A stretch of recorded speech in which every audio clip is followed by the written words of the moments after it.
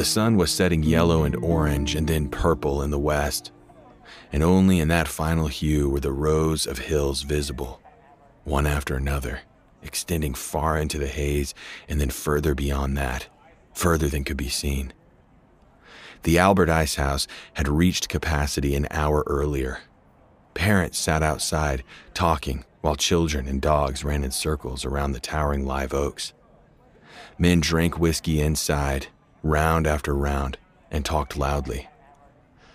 The colonel wanted a drunk crowd, so he let them prime themselves for hours before he arrived.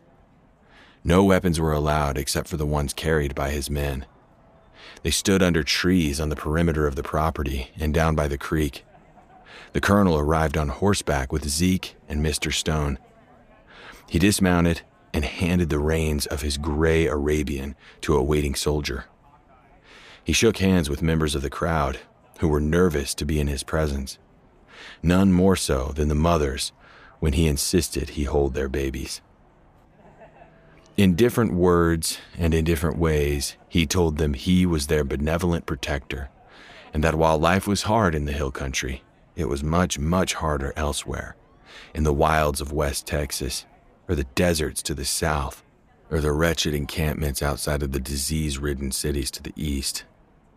To live in one of those environments was to be on your own, a violent life leading to a violent end.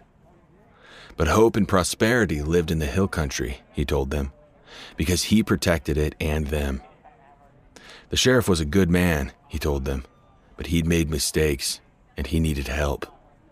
And the colonel was there to do that. Have another drink, he told them, before turning and walking toward the ice house and up the steps through a parting sea of men, all of whom nodded, but pushed backward, so as not to be in his path. Charlie held up the bottle of the best whiskey, which he had been gripping below the bar, and the colonel waved him off with a smile. He walked in the back and sat silently at a table with 4 seats, one of them empty. The drunken bluster of the men tamed when the colonel walked in, and then fell almost silent as the sheriff did. The colonel cut through the awkwardness. "Turned out nice, didn't it?" he yelled to Charlie. "Yes, sir." The colonel took a deep, overstated breath, so even the men in the far part of the room could partake in his theater. "Smell the difference between the fresh-cut pine and the cedar?" "Yes, sir," Charlie replied. "Fresh-cut pine smells like a woman. Cedar smells like kerosene." The colonel paused. "Which none of us have smelled for a while, so I'd say," he pointed at an old man collapsed in the corner, "smells like a drunkard's breath." The colonel smiled, and the room approved in laughter. He turned to address the sheriff, who stood before him. "Didn't know if you'd show." "You knew I would," the sheriff said. He turned to pull his chair out. The Colt was worn on his hip. "Whoa, Sheriff." The colonel put his hands up in the air as if he were being arrested. "No firearms tonight." "What about that army outside?" "They're protecting us." "Us?" the sheriff asked as he pulled the Colt from its holster and emptied the rounds into his hand. The colonel nodded toward Charlie, who hurried over. The sheriff handed the Colt to his brother-in-law, who laid it on a shelf beneath the bar, next to the best whiskey. "Thank you kindly, Sheriff," the colonel said, nodding toward the empty holster. "And thank you for taking that seat, which was not initially meant for you." "Hold 'em?" the sheriff asked. "No limit," the colonel answered, his grin pulling up the corner of his mouth. "With a twist." The noise of the room had returned, so the crowd could hear the conversation at the table. The colonel spoke first. "Since we got a dead man sitting here, I figure there's no use in playing for money. What are you going to do with it?" The colonel leaned across the table until his chin hung in the middle of it. He looked at the sheriff, and the impish grin gave way to an emerging, then broad smile. "We're playing for time." The announcement led Zeke to laugh and signal his approval by slapping the table. The sheriff did not respond to the smile or the offer of winning back time. He He regarded both as a charade. Smile, Sheriff. I'm giving you a chance to extend your existence. To walk out of here tonight instead of being dragged by your feet with your head bumping and staining the new floor. The sheriff's eyes burned. You've got even odds to win in this game. All you gotta do is play what you've been dealt. A pile of 120 chips sat stacked in front of each man. 1 a month, the colonel said as he shuffled the cards. You got 10 years to lose, 40 to win, and blind is 1 season. He nodded to the sheriff, who threw in 3 chips. The colonel dealt the whole, 1 at a time clockwise, and the sheriff waited to see their expressions before he looked at his own cards. 8 and 9 of spades. A good start. The other men eyed their cards and checked in succession, making it the sheriff's turn. "Raise the pot," he said. "That's a lot of time," the colonel said. "Is that spring or fall, Sheriff?" Zeke asked, and then laughed alone. "Play your cards," the sheriff responded roughly. Zeke and then Mr. Stone, and then the colonel in succession, threw 3 chips each into the pot, bringing it to 1 year and 3 months. The colonel dealt the flop and laid down the 6 of diamonds, 7 of spades, and 10 of hearts. The sheriff didn't betray the straight he was holding, because he knew he needed to draw them in.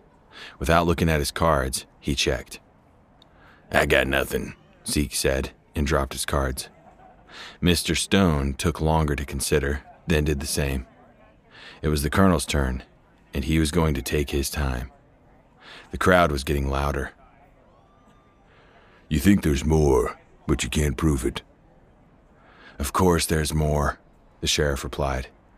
"Not if I put a bullet in your brain." "That what you're gonna do?" "That's what your wife, your deputy, and maybe one little girl thinks."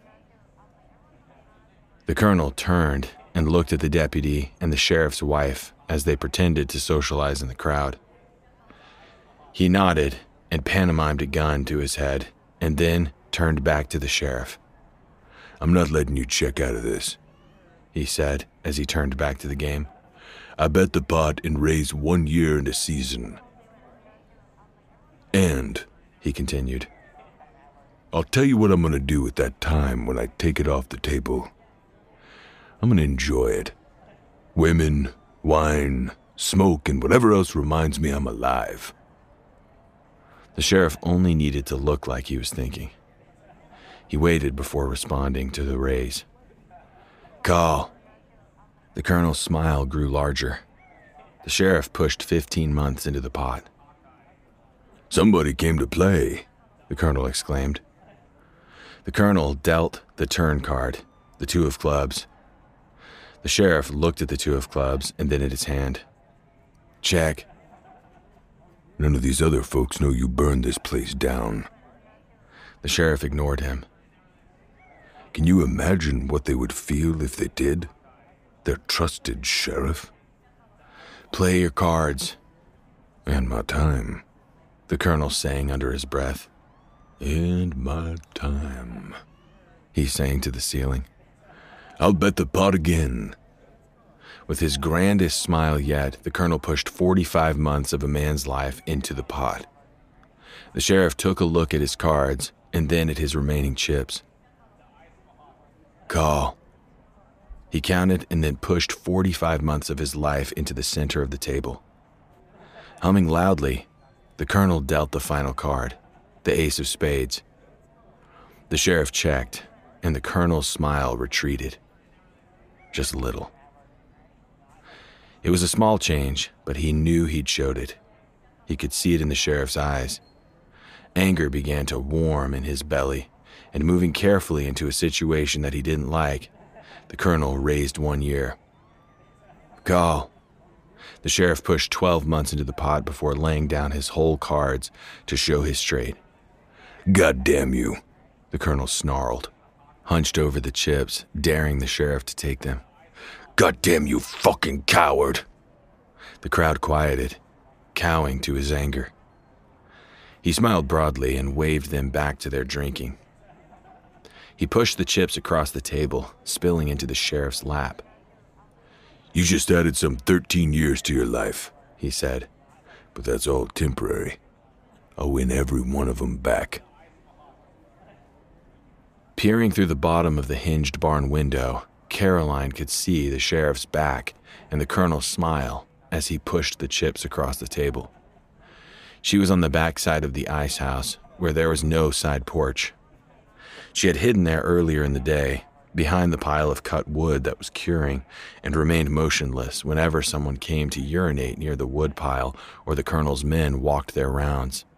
It was dark, and they were all drunk, and she was confident she would not be discovered. She kept her eyes level with the sill. She had propped the window up with a broken pencil the carpenters had left behind. She could smell beer and whiskey on the warm air that escaped through the small opening, and it stung her eyes, but she kept trained on the sheriff and his cards.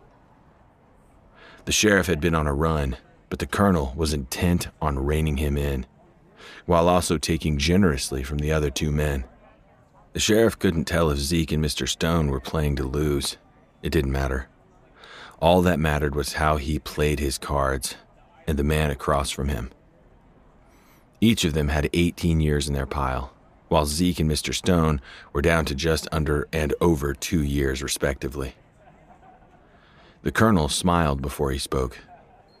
You know, before she put that hole in her head, Caroline, I think that was her name, she used to come to see me quite a bit.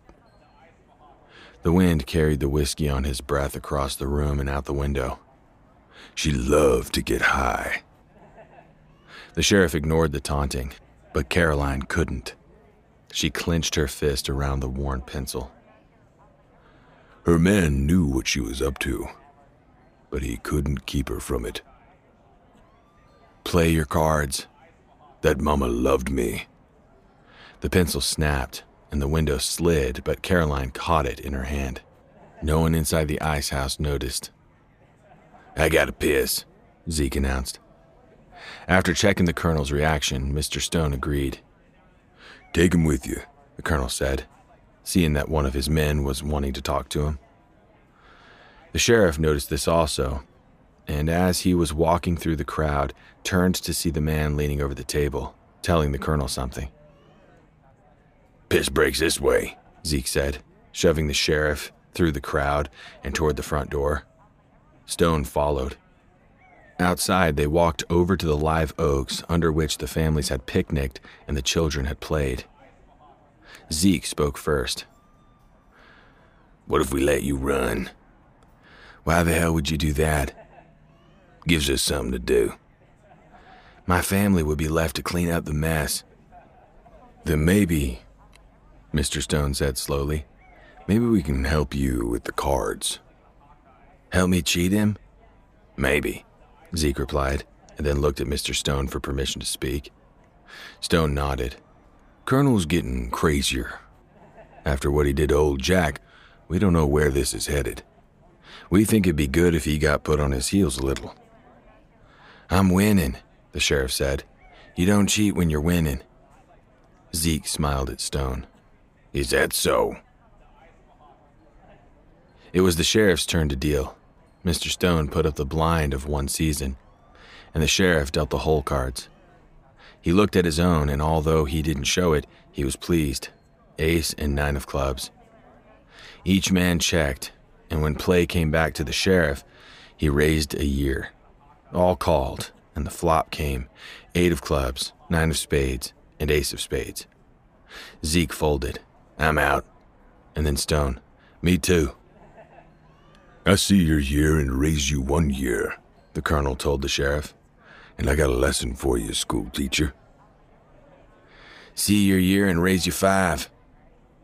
Pleasure and pain are the only things that have real meaning. Call or fold? The colonel nodded, said, Call, and pushed 5 years into the pot. I've tortured what men thought was their meaning, their allegiance, their will to live, right out of them. They thought just like you. but pain and the promise of the pain leaving always trumped meaning. The sheriff dealt the turn, 9 of hearts. He was holding a full house, 9s and aces. Both men checked. Then they never had it. So certain. You ever read a book? The sheriff asked. He was holding a full house in his hand and half his lifetime on the table. He was poking the colonel, trying to get him aggressive. The river came, 3 of spades. The sheriff prodded. Nietzsche? The colonel replied plainly. You'd be surprised.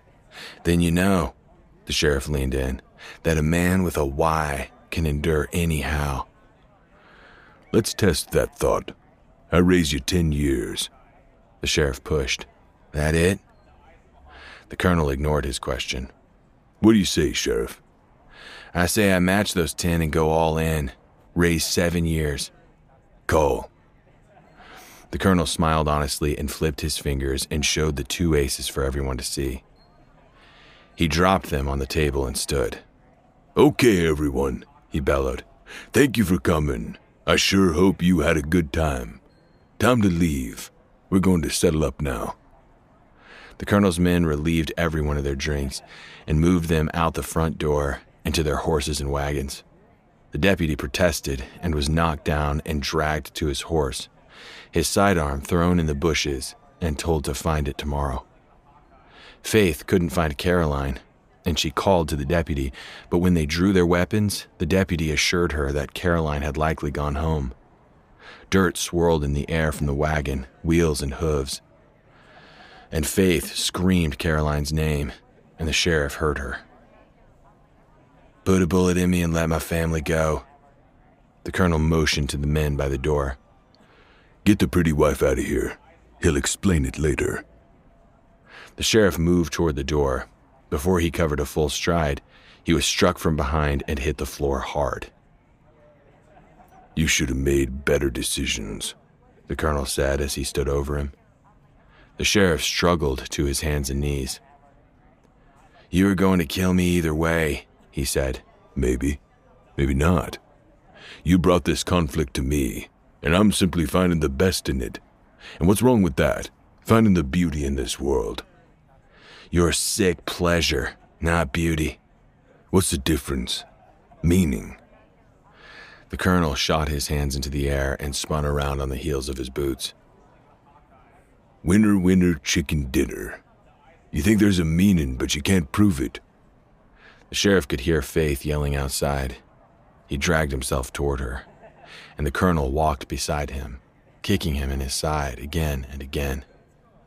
I'm gonna prove to you there ain't no meaning, and you gotta be alive for that. The colonel put his boot on the sheriff's back and pressed his heel hard into his spine. The sheriff's face pressed to the pine boards of the floor. He let 18 chips fall from his hand onto the sheriff's head, spilling on the floor around him. I'm not going to kill you, he said. I'm going to take your meaning. Faith had been pushed into a wagon, and she would be taken to their house and left there with the young boys who were being looked after. The colonel had 2 men pull the sheriff up from the floor and hold him at attention. I'm taking the one you saved. You can't. The sheriff tried to crawl, but the colonel pushed his boot down. I most certainly can. You killed my man. Law says you owe me. She'll do. No! The sheriff lurched, and the colonel removed his boot from his back. He made it to his feet only to be struck across the head again, causing him to stumble as if he were drunk.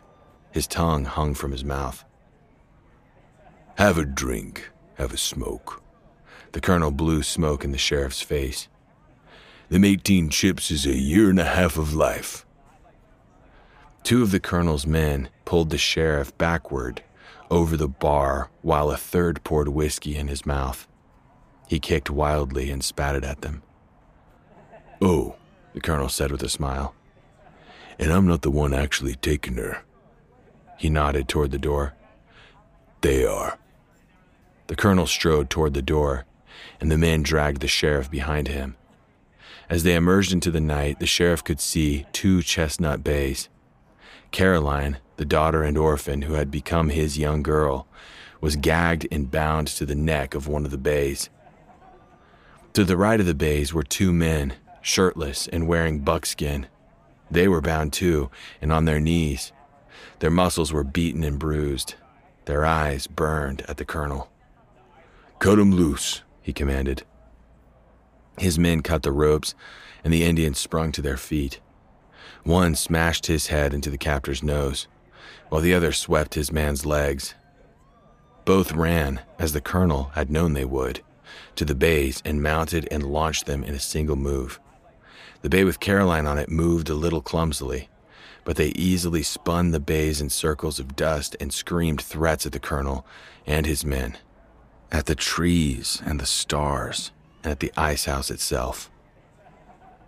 "This is quite a show," the colonel said, offering his cigar in a salute. They screamed and pointed at him in particular, and then screamed at his soldiers in general, and each kicked his bay into a gallop, heading north into the darkness. The hooves pounded the ground as the men kicked them, and with every lurch forward, Caroline's ribs collided with the bay's neck.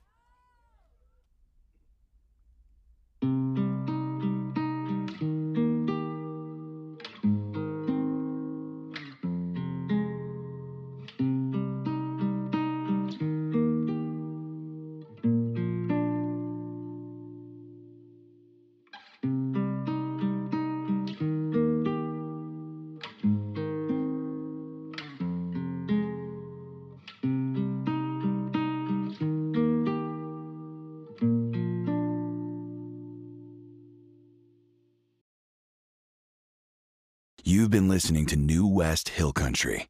You can find more episodes, audiobooks, art, and social channels at newwestseries.com. If you've enjoyed what you heard, please leave a review and share this. New West Hill Country is independent, original storytelling, and we appreciate your supporting us by spreading the word.